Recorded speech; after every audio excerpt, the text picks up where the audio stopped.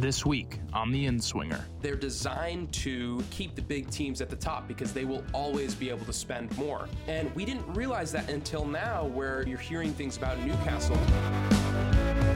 The football they play is unbelievable, and he's shown that he has that charisma.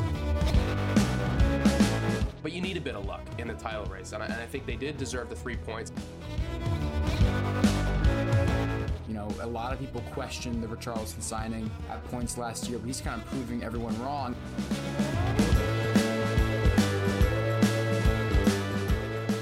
All right, welcome back to the In-Swinger, Season 3, Episode 16. Been a few days now, been a lot of games last time we've been joining you. Speaking of which, I'm Charlie DiMatteo, joined alongside Harrison McGlashan.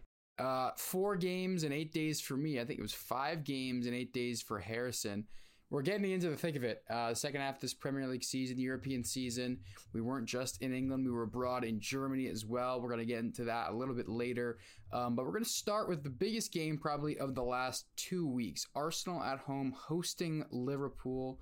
Arsenal still in the title race before this game, but you sensed a bad result and maybe, City and Liverpool would just kind of edge away. That didn't happen. Arsenal won 3-1. They were great in the first half. Conceded a soft goal, went in at halftime 1-1, but really bounced back in the second half performance. They really were the better team on the night. I mean, Harrison, for you, what does this result tell you about Arsenal's chances in the title race, and how important was it they got this win against Liverpool? Because it felt pretty significant. Yeah, huge win. I think it felt like, the media and just fans were ready to sort of write them off after this game. It felt like the story was going to be Liverpool sort of pull away, Arsenal are out of the race. But you have to credit them. They turned up. I thought they were by far the better team, first half especially, got the goal. And the goals were scrappy in this game, but it's one of those things. It's like when they beat City earlier in the year, it really doesn't matter. You just need the 3 points. And they did deserve it. It puts them right back into the thick of it. Obviously, City have a game in hand and can jump ahead of both of these sides. And I think, honestly, this result was as good for Man City as it was for anyone, really. But for Arsenal, I think it's just a confidence boost. I mean, you could see the celebrations after the game. I think that said a lot. People criticized it, but you kind of get it. I think they just needed a big win. They've been playing okay, but they have dropped points to teams like West Ham that they think they should be beating. And now they're right back into it. So I think just mentally, and we've talked about this with Arsenal before, because they've had big wins and it hasn't, obviously last season they didn't get over the line. But I think to just keep the momentum and the good feel about the place is so important in a title race. Obviously, a couple injury worries. I think Zinchenko went off. I think Saka went off. Havertz started up front. No Jesus. No signings in January. So listen, there's a long way to go. There's a long road ahead. The problems might still be there with the lack of goals. Obviously, they were gifted one with that Martinelli goal with, that shambolic, piece of defending from Van Dijk and Alisson, which you don't often say about a Liverpool side. But you need a bit of luck in the title race. And I think they did deserve the 3 points. And that's the positive thing. I was more impressed by the performance, really, than anything. Yeah. I thought they really took the game to Liverpool at home, as they should. They've got a great side. And Liverpool, no Salah, even with Salah, I think these sides can go toe-to-toe. I think Arsenal will think that they can beat them before the game, and that did show on the pitch. I thought they really took the game to them, and that was impressive. So you got to credit Arteta with the tactics. I thought he got it spot on after some questions were arising on whether or not they're going to really stay in this title race. So they are in it. I think a lot of people would still fancy Man City, but you have to give them credit for that performance and 3 points. Yeah, I think the performance, like you said, was probably the biggest takeaway for me, because Liverpool have just been strangling teams recently. And Arsenal, the first half of the year, they weren't really blowing teams out of the water like they were last year. And Man City are hitting their groove. And if Arsenal are going to be in this title race around May, they have to show that they're capable of going toe-to-toe with these big boys, and they did at home against Liverpool. Liverpool missing some players. No Szoboszlai, really, you could kind of tell he was missing. And like we said, Alisson, Van Dijk, uncharacteristic blunders. But it just felt like Arsenal had the momentum all game long, all night long. The crowd was with them, and that's going to be really important when it comes to this title race, because they have some big games there coming up, and they need everyone on side. And I think there were some rumblings ridiculously about Arteta over, the first half of the season. Is he the right character? Tactically, he's shown he's an astute manager, but some of the decisions he was making in the press and with Havertz, it was like, is he the right guy? But I think there's no question that he is. And really the progression that's been shown year on year has been nothing short of incredible for Arsenal and Arteta, because I think a lot of people forget how bad they were in his first 2 years. Like this Arsenal team was not far off of where like this Chelsea team is right now. And if you told a Chelsea fan, hey, in the next year or two, you're going to be right up there with Liverpool and City, they'd bite your hand off for it. So I think Arsenal fans have to take a step back and realize that Arteta has built a team that can go head to head with Klopp and Pep at their best. And that's a huge, a significant achievement.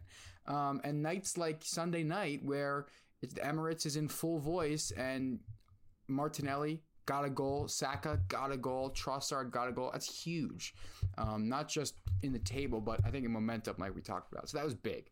As for Liverpool, crazy couple of weeks. We're going to get into first the news about Jurgen Klopp, because I think when we woke up to that, we were like, wow. I mean, they just built essentially a new team, a new midfield, kind of a new identity, and it looks like they're way ahead of schedule and that they're competing for the title this year when not many people thought they would. Now, all of a sudden, Klopp has built this team, and he's saying, you know what? They were having discussions about next year's preseason, and he said he really couldn't see himself having the energy to go again. I mean, what's your initial reaction to Klopp leaving, and do you think it'll have a positive or negative impact on the rest of this season? Because I could see it going two ways. I want to get your thoughts first, though.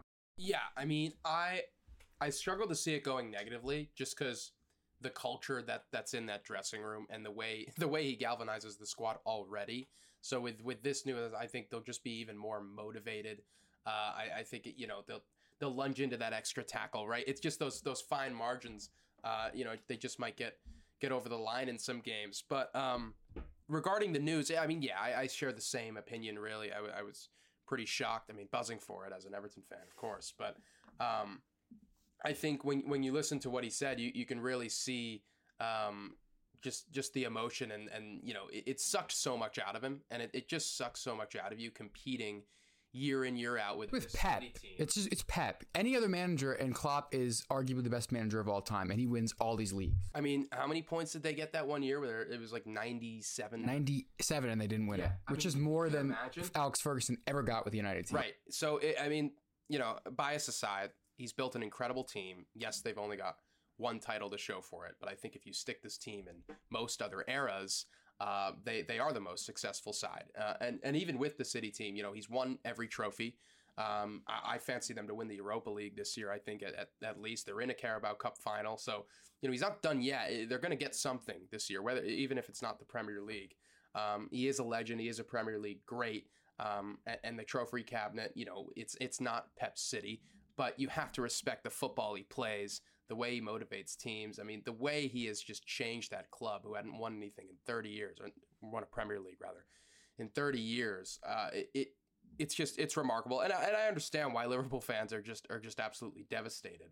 I will say that I think he has set them up well to succeed in the future. I think it's an interesting move to sort of set the rebuild in motion for the next guy to come in and take this squad, because I think a lot of managers will be looking at the squad and thinking, okay, like I can do something. It's not like when a Mourinho or a Conte leaves and you're like, oh, we got to rip this up and start again. I think they're really well set up for somebody else to come in and take them and keep them at that level. We can talk about Xabi Alonso, obviously heavily linked with the job, and we saw the football he plays in Germany firsthand. But I think there's a great balance of experience and youth in the team. Again, neither of us really had them winning it this year, and they're still top of the league. Obviously, there's a long way to go, but I agree with you. I think they are ahead of schedule, and they've exceeded my expectations. And that's down to Jurgen Klopp. He hasn't really using McAllister as a 6, Trent inverting. There's just so many things you could point at in this team that are just examples of impressive coaching. So you can understand why he's going to be missed, and I think. Yeah, I would worry as an Everton fan. I worry that they could go on to do something special, because I just think it's written, isn't it, for them to achieve. I'm not going to say it out loud because I'm nervous, but achieve something quite remarkable in this final season. Yeah, I would tend to agree. I think it leads itself to a more positive season than a negative one, given this announcement. The one thing I will say is, though, are the players, you said you think they're going to be more motivated. I would tend to agree, but I also think there's part of me that thinks there will be some players in the dressing room thinking they were here for the long haul, and, would they be less motivated knowing that this manager's not going to be there the long term? I don't know. It's just it'll feel odd. And I do think, but that being said, I think there are enough leaders in that dressing room to ensure that they, keep the course for this season. And I also think in terms of just Klopp's legacy at Liverpool, history won't be very kind to Jurgen Klopp, I think, because they'll look at the stats and they'll say, yeah, well, right now he's won one of everything, which is great. But I truly think he has done, I don't want to say a better job than Pep at City, but if you look at the money spent and the net spend and the situation he was coming into, I think pound for pound, I would rank what Jurgen Klopp has done at Liverpool greater than what Pep did at City. And that's not a popular opinion. That's maybe, me being a bit biased because of how sick I am of seeing City win everything. But I just think if one little thing goes differently in a couple of those seasons, Klopp's walking out of here with 3 Premier League titles, 3 Champions Leagues, and just as much success, if not more, than Pep and Man City, all while spending net spend hundreds of millions less. And I think the one thing you can say is that Klopp improved so many players he brought in. Like the core of that Klopp team, whether it was Henderson or Wijnaldum, who was, playing for relegation fodder. Robertson came up from the Championship. Trent was a kid. Van Dijk, they spent big on, but he was a Southampton center back. Mo Salah, they bought for 30 million. Mane, they bought for 25 million. Firmino, all these guys who were, pretty good players, but they were Europa League level players, essentially, and he made them the best team in the world at one point and for multiple seasons. So it's just incredible what he's done. As for the future and the next manager, I do think it will be Xabi Alonso because of the Liverpool links, because it's just kind of a slam dunk appointment. He knows the club. He has an incredible record this year. Bayer Leverkusen still haven't lost, and we saw them in person. That Leverkusen squad is nothing special. Those players are not that good. And the football they play is unbelievable. And he's shown that he has that charisma about him. He has that presence on the touchline. Players will respect him because what if he's done in the game as a player and now as a manager. So it ticks every box. If you're a Liverpool fan, obviously you're going to be sad about Jurgen Klopp leaving. This guy has completely galvanized the city, the club, everything that you grew up as a Liverpool fan watching. He brought back. So of course you're going to be sad. That being said, Xabi Alonso coming in is a pretty damn good replacement, and I would be pretty excited if I'm a Liverpool fan. In that regards, back to just quickly the Sunday game before we move on. It was an off day, and they're going to have to put that behind them, Alisson, Van Dijk specifically. And I think Jota has been keeping up, replacing Salah's goals, but you need Mo Salah back soon because this title race is not going to get any easier with Man City really coming back into the fold now. Yeah, no, not at all. I mean, I agree. I think another interesting thing will be, to see who stays in the summer. Are they there for Liverpool or are they there for Jurgen Klopp? And are they bought in? Players like Van Dijk and Salah, who are at the latter end of their careers, are they gonna stay on and play for this new manager and go again against? Because I don't think Pep will be anywhere but City in the next 2 years at least, probably. I think his contract expires 2026. Yeah, well, we said a similar thing about Klopp in that we didn't really see him going anywhere, and I mean maybe Pep will take a backseat sooner than we think, and then who knows? Maybe it's Arteta's Arsenal who's on the up. But this massively changes the landscape of the Premier League. In the next few years. Just a monumental moment, really. Like, where were you when Klopp said he was leaving Liverpool? All right, moving on. Man United. A couple of big results for United. Starting to score some goals. Starting to get some players fit. They had a big not comeback win. They went up 2-0. Wolves came back and they tied the game. But United won it late on. Kobe Mainoo with a brilliant solo effort to win it in added time, to win it 4-3. And then they swept away West Ham 3-0 at home. And what I thought was a bit of a flattered to deceive scoreline. But they did walk away with 6 points in 2 games. Feels a bit like there's some positive momentum around the feeling of the club, if that makes sense. It seemed like there was a lot of doom and gloom in recent weeks, given the style of play and the Rashford situation and Anthony, and it was just bad.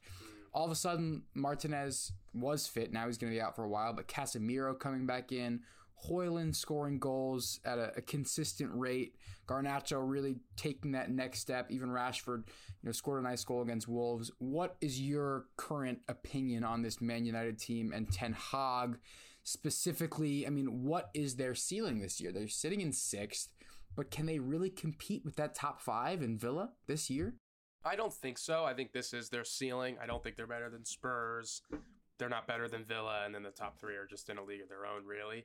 I think the injuries, I want to come back to that because I think the team, and credit, because a lot of people have been saying this, has been much improved since Lissandro and Casemiro and the integration of Kobe Mainoo have come back. I think you have seen a team, especially with Mainoo in the middle, that can control the game better.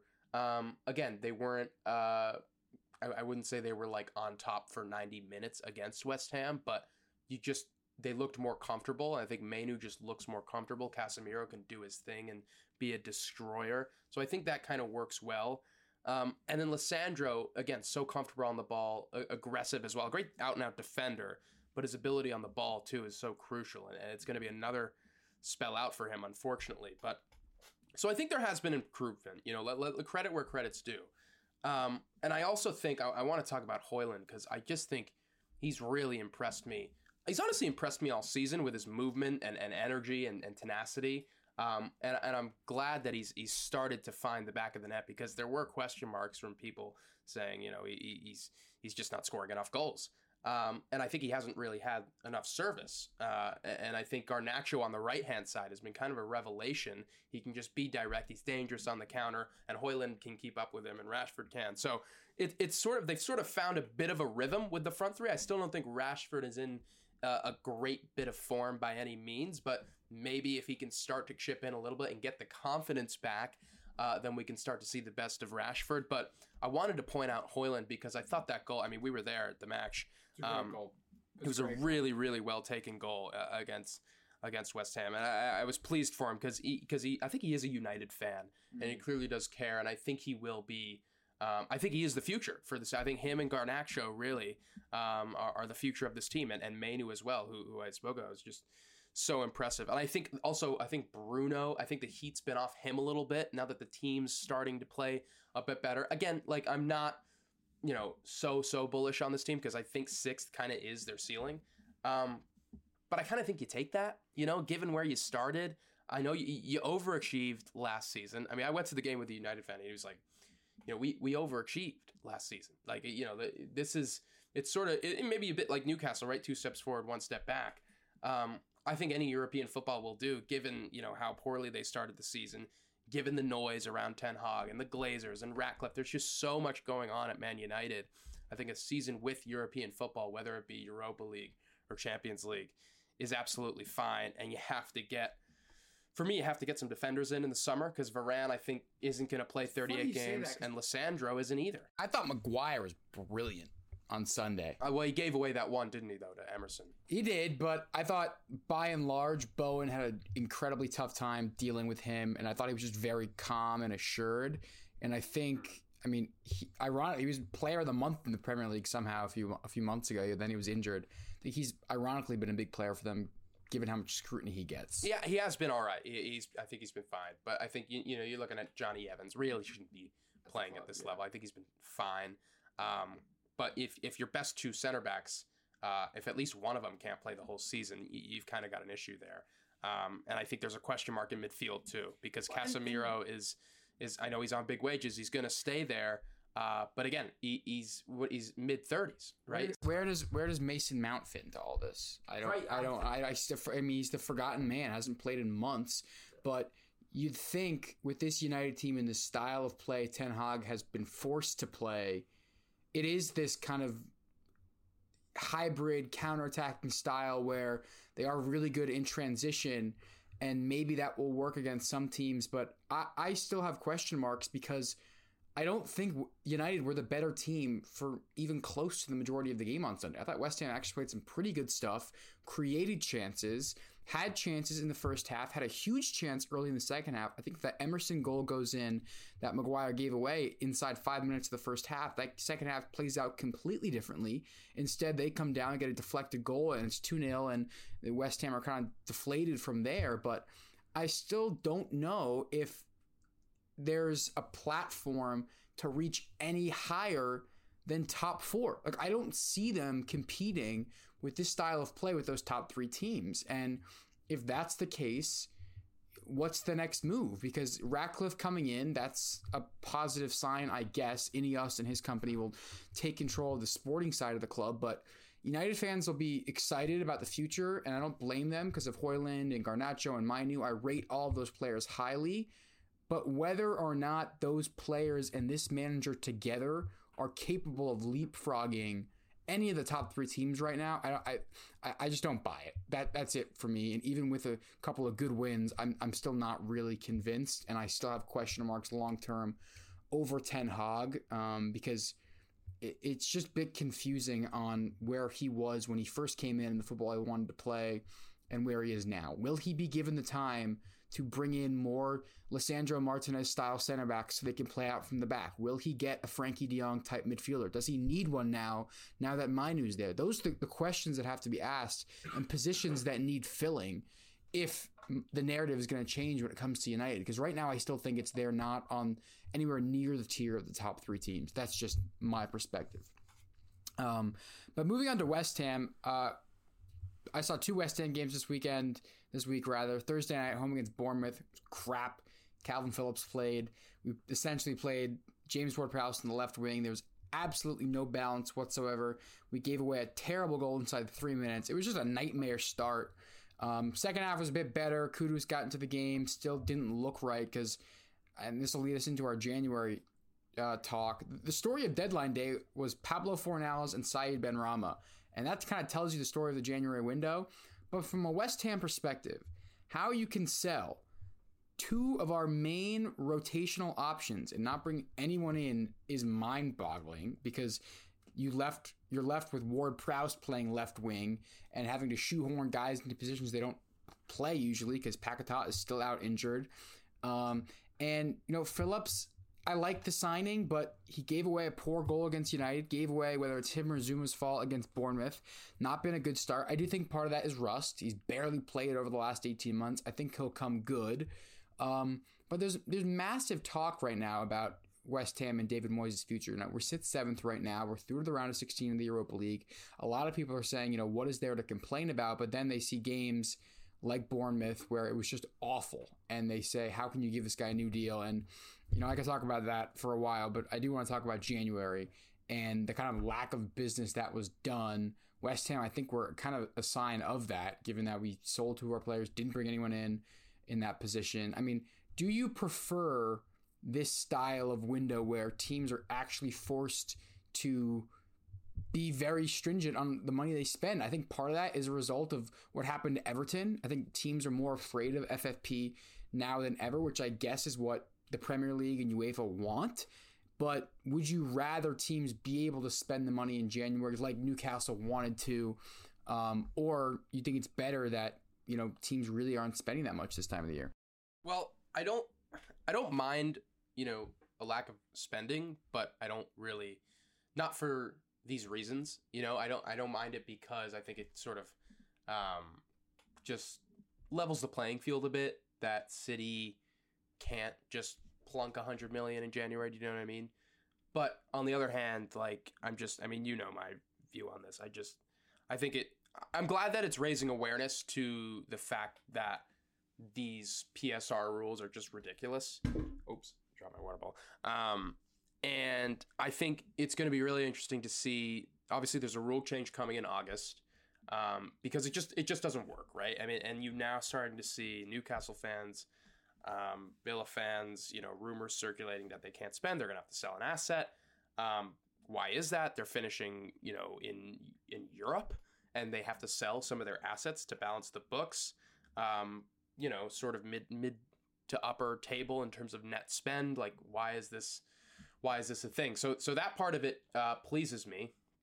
But I just think the story here is the same. It's the fact that the rules are ridiculous. They need to be looked at. There needs to be independent regulation. I know I've talked about all this on previous episode, but I mean, it's not just Everton, right? This is a big picture thing. It's going to affect the other 14 sides. That we have the big six who have fans all over the world who buy their shirts and splunk money in preseason, and they've got big stadiums, and they just earn more revenue. But they don't earn more revenue because they are at the top of the league necessarily.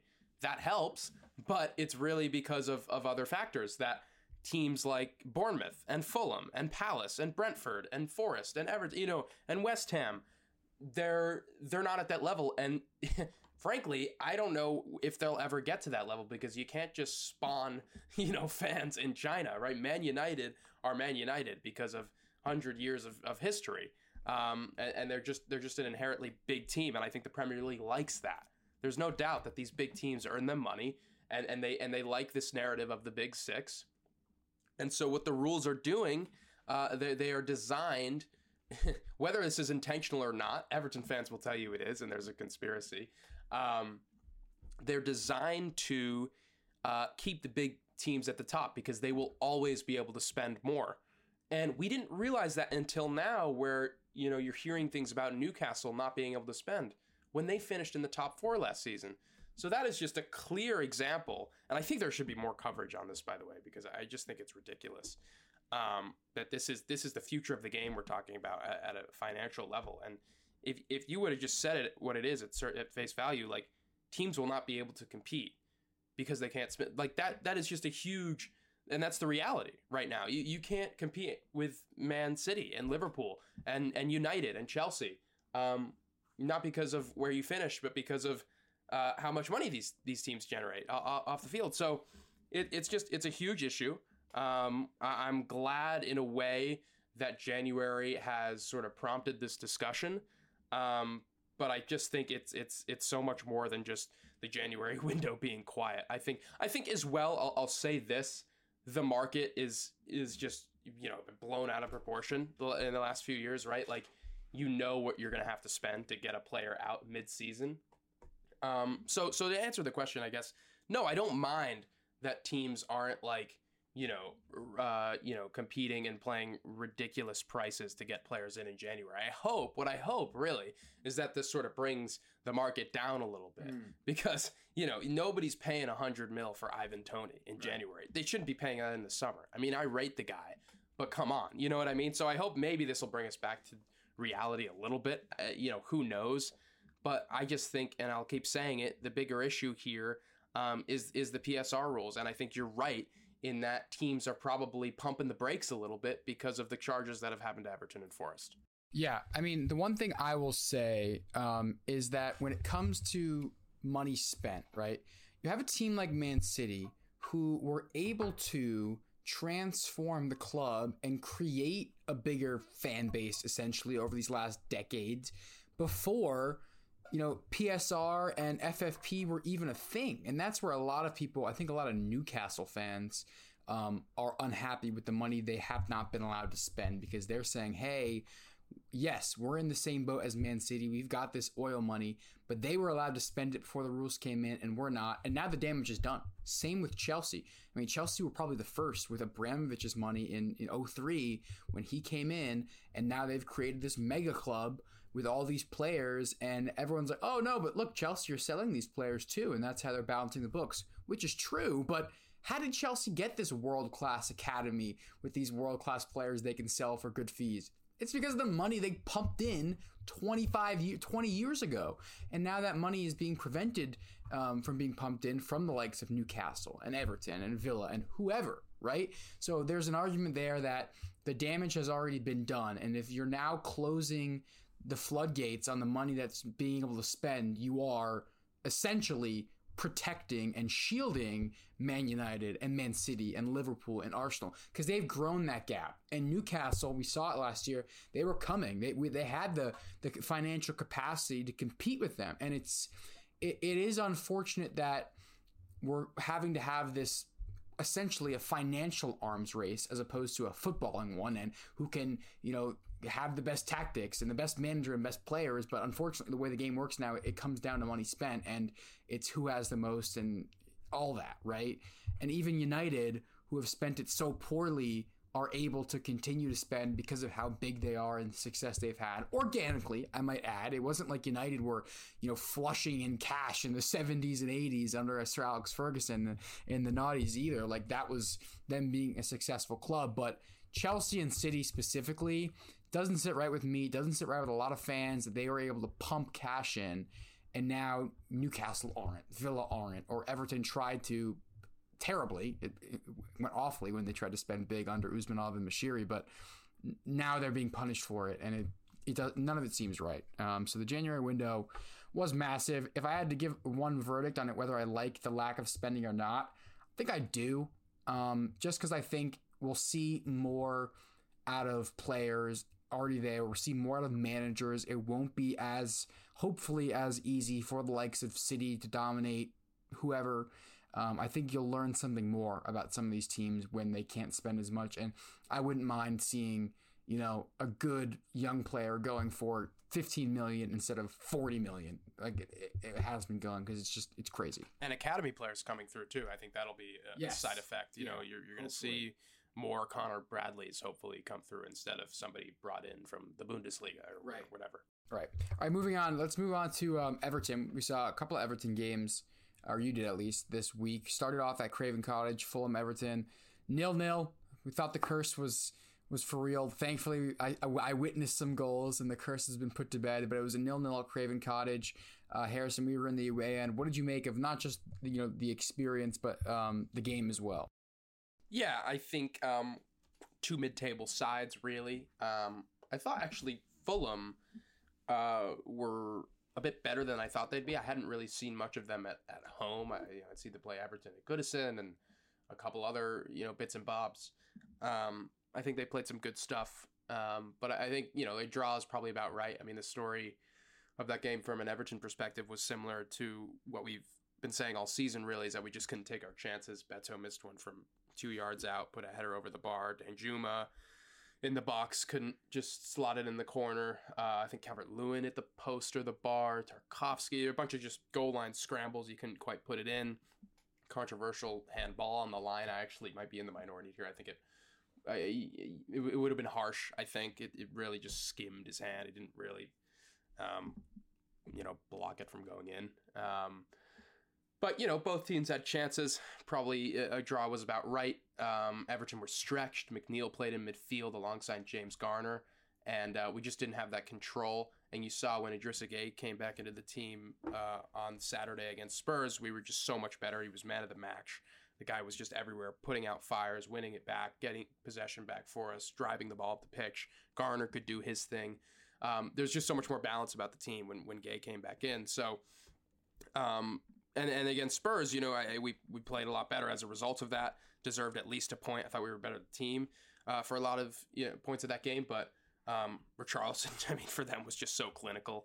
And credit to us for fighting back and getting back into the game twice. I think that was a good sign of character, a good sign of what Dyche has done to this team. I think an Everton team from years ago under previous regimes and managers wouldn't have had the belief and the fight and the quality to get back into it. I think I've just seen teams, so many Everton sides over the years just capitulate. Once we go down, we're done. It's exactly the opposite with this Dyche team. He's really changed the mentality. We're unlucky to be where we are, obviously, because of the deduction in the relegation zone at the moment. It's just so bizarre because I think anyone will tell you we really don't deserve to be there. But still with plenty of chance of getting out of there. There's a long way to go. Luton are playing really well at the moment, obviously, which doesn't help. I think Forest are in trouble. I think Nuno's fine. I think the squad's decent, but I think Everton are better than them, to be honest. And we beat them once. So I think that's a team to keep an eye on in terms of the relegation battle, as well as if Luton can keep up their form. But yeah, I mean, listen, to summarize, it's about taking chances. Everton create enough. Our XG is always pretty good. We've had a few shockers against Luton and Wolves in the last month or so, but it's kind of been back to business in the last couple games. Yes, we've only gotten 2 points, but we've played better. When we had a proper midfield, we played a lot better. Even when we didn't play great against Fulham, we created. Calvert-Lewin, would love to see him get a goal. I think he needs it. But still working hard, still holding the ball up, and still kind of doing what he does. He just needs to finish one off. So I'm still positive. It's weird because we're in 18th, but I like what I see from the team. I like the effort. I get what he's trying to do, and I've get that all season. So listen, I really like Dyche. You know my opinion on that. The listeners do. I think we're going in the right direction. I really just hope that we can get some points back, to be honest with you, from this appeal. I mean, that would just be a bit of a relief. But again, we've got another round of charges. Who knows what's going to happen there? But I do think if we can manage to prove the Premier League wrong, I think that'll be huge for the next round, because they can't just do it again if they were proved that the process was off the first time. Do you know what I mean? Yeah. So I think there's a lot riding on the next couple weeks. And even if it doesn't go our way, I think we have enough. I really think we have enough to surpass Luton, potentially Forest. I know Luton are playing really well, but Everton have a pretty favorable run-in. We play Luton and Sheffield United last few games of the year. So long way to go in the relegation zone, but close to safety, playing okay. Just get me Onana back. That would be nice. And stay fit, because Danjuma's down. We've really only got 2 or 3 wide players left. So fitness is going to be an issue. But we've got a game against City at the weekend, so sort of a tough one there. But after that, I think we've got some winnable fixtures. So we're doing okay at Everton. Same story, really. Yeah, I want to touch on Spurs for a little bit, just because I think with Spurs' injury crisis, we kind of all pumped the brakes on any potential title or even maybe top 4 talk when they lost Van de Ven and Madison, but they're back, and Richarlison's back scoring. He's on fire right now. I mean, I've just been super impressed with Richarlison in terms of not just stepping in, obviously we can talk about Harry Kane's goals, but Son's goals while he's been away at the Asian Cup. I mean, that's been huge, because these are big goals that Richarlison's scoring. Yes, they only walked away from Goodison with a point, but not an easy place to go. And more than anything, you're seeing a player that's worth £50 million that they paid. A lot of people questioned the Richarlison signing at points last year, but he's kind of proving everyone wrong. And with a guy who's going to get you 15 to maybe 20 goals in a Premier League season, all of a sudden that, coupled with Son and Kulusevski and Madison, Brennan Johnson, with Ange at the helm, you really fancy where this team is going. And I think Spurs fans can be excited about, of course they're excited. They've been excited all year, but I think just recently with the goals Richarlison is scoring, that's the difference between a 5th or 6th, 7th team to a legitimate top 4 contender. And, if the stars align, you can find yourself in a title race, maybe, because it is the goals. They're that important. So I've been really impressed with Spurs. I think they're only going to get better, really. I think Richarlison hitting form, long overdue. I just think he's such a good player. Obviously, people writing him off way too early is just, it's laughable, really, because he was brilliant at Everton, and we saw that firsthand as Evertonians last couple years. So, pleased for him. And I just thought, in the stands at Goodison, bringing Kulusevski off the bench, man, they've got some good players, even without Son. I mean, that team. I thought Madison, Spurs actually, I didn't think they were brilliant against Everton. I think Everton were the better team for a large part of that game, created more. But, they got the early goal. They didn't necessarily need to go guns blazing, I suppose. But every time they did come forward, Spurs, I mean, they just look so dangerous. The fullbacks get so high up the pitch. Madison picks up the ball, and he just makes something happen. A dodgy inverting. Porro, Johnson, I think, is more probably a rotational bench player in the long run. I don't think he's quite at the level of the other attackers, but he's a good guy to have around. And then Van de Ven, too. I mean, they love him over there, and rightly so. I mean, the guy is rapid. He's just so he just gets to everything, and he just puts out fires, and he's got the recovery pace, and he's good on the ball. It's a great center half pairing, and now they've got Dragusin off the bench who can sort of sure it up at the end of the game. Didn't manage to, of course, again at the weekend. We got a late goal, get in, but the squad is starting to shape up, and Timo Werner even is contributing. I don't think he's gotten a goal yet, but I think he's gotten an assist or two, a couple assists, right? Yeah, a couple assists. So listen, I think they're on the up. I think they're in the top 4 race. I think it's between them and Villa for the last spot. And Villa, big win against Sheffield United, still in some decent form. But that's gonna be close. And they've got Son coming back, so I'd honestly almost back Spurs for 4th spot. Of course, both might be Champions League spots. I'm not, again, who knows how this new format really works with, what's it called? Those point system, or I don't know. Coefficient. That's the word I was looking for. Thank you. So even players like Lo Celso, who we've seen here and there, can contribute in an Ange team. Bentancur back, Basuma to come back. I mean, there's a lot of players there. Even Højbjerg, who a lot of people thought, I don't know if he's the right guy for this team, has been doing a job at the 6th position. So they've got options. They've got some depth. They're going to improve in the summer, I'm sure. I think they're an exciting team to watch in the next couple of years, and they can compete with just about anyone. Yeah, last couple teams I want to touch on before we wrap up today's episode. Palace and Brighton. They had their quote-unquote derby. What's it called? The M25 derby, I think it's called. Yeah, Palace, man, I mean, Roy Hodgson's still there somehow. They lost to Brighton at the weekend. They were down a couple goals. He subbed on Michael Olise. He lasted all of about 5 minutes before he came off with an injury, and he's going to be out 2 months with a hamstring injury. I mean, it just seems like they're going in circles at Palace. I feel like they were in this exact spot 3 years ago. They bring in they bring in Vieira to try to be more progressive. It goes terribly. They bring back Hodgson. They start playing okay, and we're back here again where it's like, well, they've got some exciting young players, but they really don't have the quality to be any higher than 13th or 12th in the Premier League.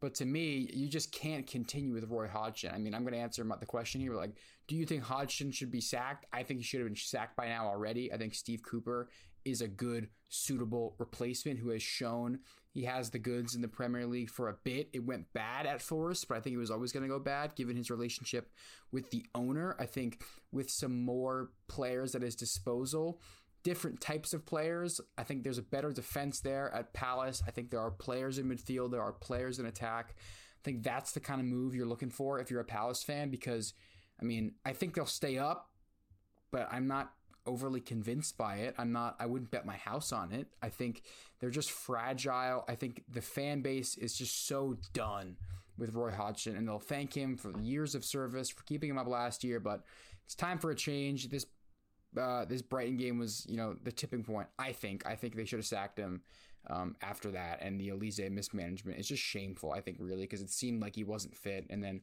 another hamstring injury. I mean, this is the young guy's career we're talking about. Could have gone in the summer, decided to sign a long-term contract, and it's just so poor. And I do feel for Palace fans a bit because they are a proper club. They've been in the Premier League a long time, and Hodgson, received some flack for basically saying, they should be happy we've been in the Premier League this long and the expectations shouldn't be that much higher than just staying up. But after being in the Premier League for a long time, I think expectations change and they don't want to just merely stay up. They want to try to crack on.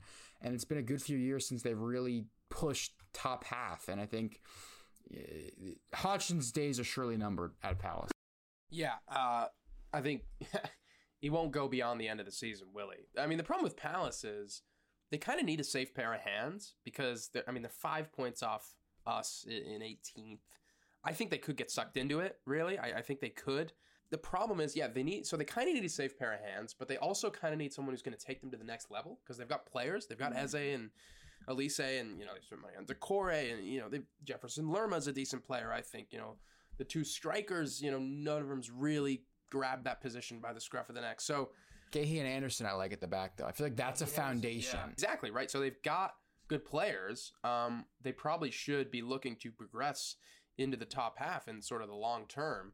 But right now, they kind of just have to stay up.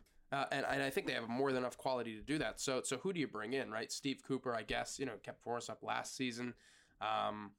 good working with young players. Did incredible to get Forest to the Premier League in the first place. But these types of appointments don't always work. They really don't. I've seen it at Everton. They've seen it with Vieira. Forest obviously going, Cooper to Nuno. So it's tough, man. At the bottom half of the Premier League, it's tough. I think a success story has been Bournemouth with Iraola. But again, I just think these progressive appointments, they go one of two ways, right? So it's a risk. Is it a risk they're going to take this season? I'm not sure. I think Parrish might just, try to see it out with Hodgson, but they've got Chelsea next. They've got Everton away. They've got to win at least one of those games. And I think Chelsea will be looking to respond. Of course, at Selhurst Park, I think Chelsea are beatable right now. But they need to win as well. So big couple of weeks for Crystal Palace. I wouldn't be surprised if they slip below the likes of Brentford, Forest, maybe Luton, even maybe Everton. We'll see what happens with the appeal. They could leapfrog him. So yeah, I think they could be in trouble. Roy Hodgson, he's been a great servant, but I think his time is over, really. But listen, I think. I don't know. He is traditionally a safe pair of hands, and he'll probably find a way to keep you in the league. But beyond that, I think they have to be looking elsewhere. Yeah, definitely. At some point, I'll just finish. I do think Cooper could be the hybrid of the two. I think if you bring him in now, he'll have enough to keep you up, but then I think you can also look to build with him, maybe. But that's just my shout. Potter's another one. Graham Potter, as in an attempt to rebuild his name. That's a good shout. I like that. But yeah, keep an eye on Palace this year because they're struggling. All right, that's going to do it for this episode. Thank you guys for listening, and we'll see you next week.